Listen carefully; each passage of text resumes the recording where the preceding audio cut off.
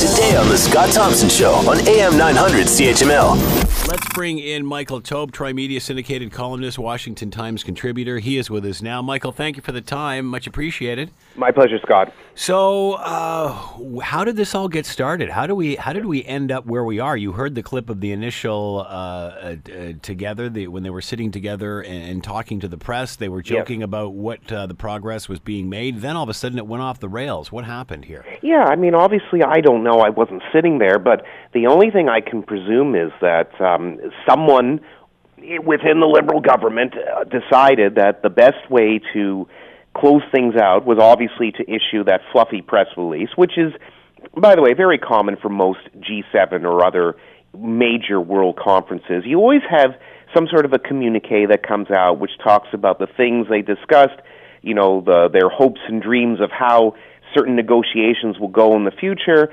Usually all the leaders sign it. There typically isn't a reason not to.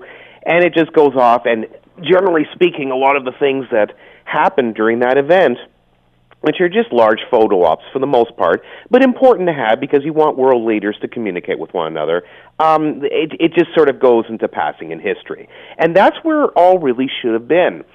I have to admit I was pretty stunned that the Liberals, whether it be Justin Trudeau or his senior advisors, and more likely the latter, decided that while Donald Trump was on a plane to go meet the North Korean dictator, Kim Jong-un, in Singapore, which is a major meeting which will have possibly, although we'll see, ramifications in terms of international security, international diplomacy, etc., to then basically reiterate his frustration about tariffs, which, by the way, we already knew that the Canadian Prime Minister was furious about, because there are a lot of Americans and Canadians who are furious about this trade war and this whole battle of tariffs and then retaliation of tariffs that's going on currently.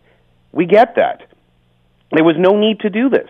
He could have actually issued that comment a few days later. In other words, let Trump and Kim have their meeting in Singapore. Whatever happens will happen.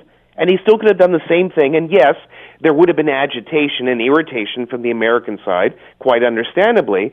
But I think this really just set things up in such a way, or set things off in such a way, that now, as you probably noticed, and maybe you've talked about on your show, Scott, Donald Trump is now looking at the auto industry as another way where he can possibly launch into tariffs as well.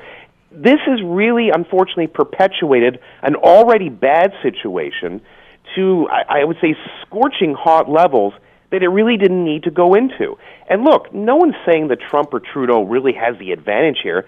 They both acted like children, especially for two people who, ideologically very different, seem to believe in certain principles of the free market and seem to kind of understand that less trade barriers is better than more trade barriers. And I think he's actually, unfortunately, Justin Trudeau just intensified things to the point that now it's going to be very hard to, in many ways, save the North American Free Trade Agreement, or NAFTA, and it's going to be very difficult to have this so-called trade war end anytime soon. It probably will, but it's going to take longer now. Want to hear more? Download the podcast on iTunes or Google Play and listen to The Scott Thompson Show weekdays from noon to 3 on AM 900 CHML.